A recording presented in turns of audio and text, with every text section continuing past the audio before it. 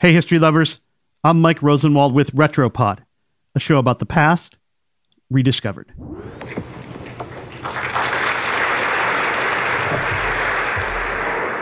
On August 9th, 1974, Vice President Gerald Ford ascended a small stage at the White House and raised his right hand.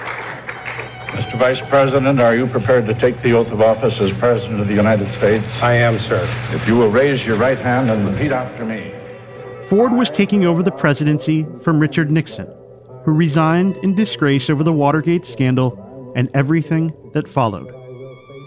Even with Ford taking over 2 years after the scandal began, the weight of the incident remained a burden on the White House and on a country trying to move on.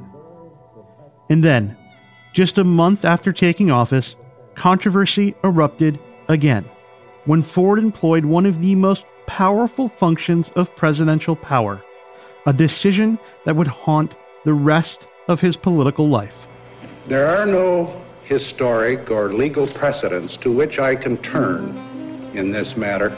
He pardoned Nixon. My conscience tells me that only I, as president, have the constitutional power to firmly shut and seal this book.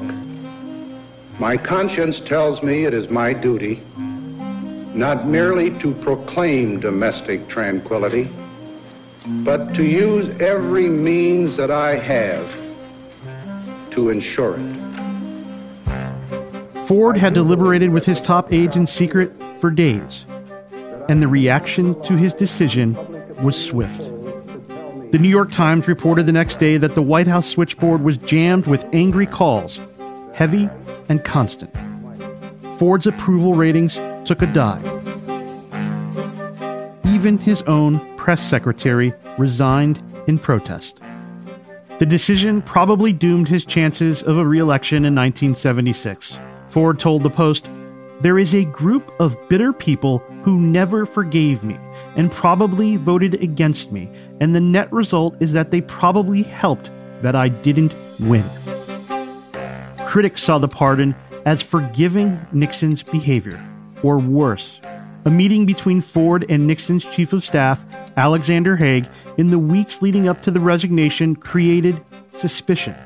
Some thought that Ford had struck a deal to pardon Nixon in exchange for becoming president once Nixon was gone. The New York Times recounted the encounter after Ford's death, writing that Mr. Haig told Mr. Ford that White House tapes would soon prove Nixon's role in the Watergate cover-up and outlined several possibilities for Nixon's departure. He handed Mr. Ford 2 pieces of paper, a description of the presidential power to pardon and a blank pardon form. Mr. Ford later said he had given no definitive answer, but when he described the meeting to his aides, they were alarmed at the implication that Nixon, through Mr. Haig, might be offering Mr. Ford the presidency in return for a pardon. The two always denied the pardon was part of a quid pro quo. Ford maintained that his decision stemmed from a desire to shield the country from further harm. In fact, Ford testified before Congress about the pardon, in part to have his reasoning on the record. And in doing so, he became the first sitting president ever to deliver sworn testimony. When Ford died in 2006, the pardon and its consequences still hadn't faded. But history may have finally agreed with the 38th president's version of events.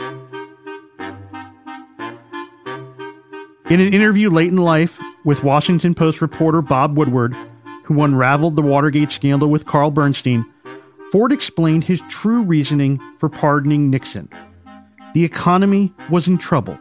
The nation was still engaged in the Cold War, and the United States could not afford to be swept up in criminal trials over Watergate. For years, Woodward was suspicious of the pardon. But Ford convinced him, he later said, that the pardon was an act of courage rather than the final corruption of Watergate. I'm Mike Rosenwald. Thanks for listening. Special thanks to Kayla Epstein for reporting the story for the Washington Post. And for more forgotten stories from history, visit WashingtonPost.com/retropod.